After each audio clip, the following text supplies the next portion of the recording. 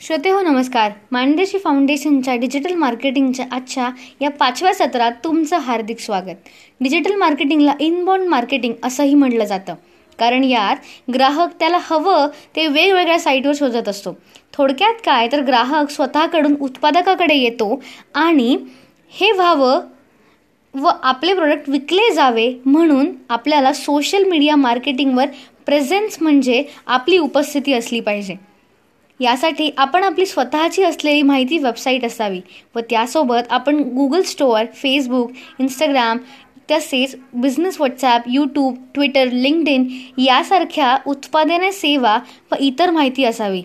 व अपडेटेड म्हणजे काय, त्यात काही बदल झाले असतील किंवा नवीन उत्पादन आलं असेल तर त्यासोबतही नवीन माहिती आपण अपलोड करावी. तेव्हा पुन्हा भेटूया पुढच्या सत्रात. तोपर्यंत नमस्कार.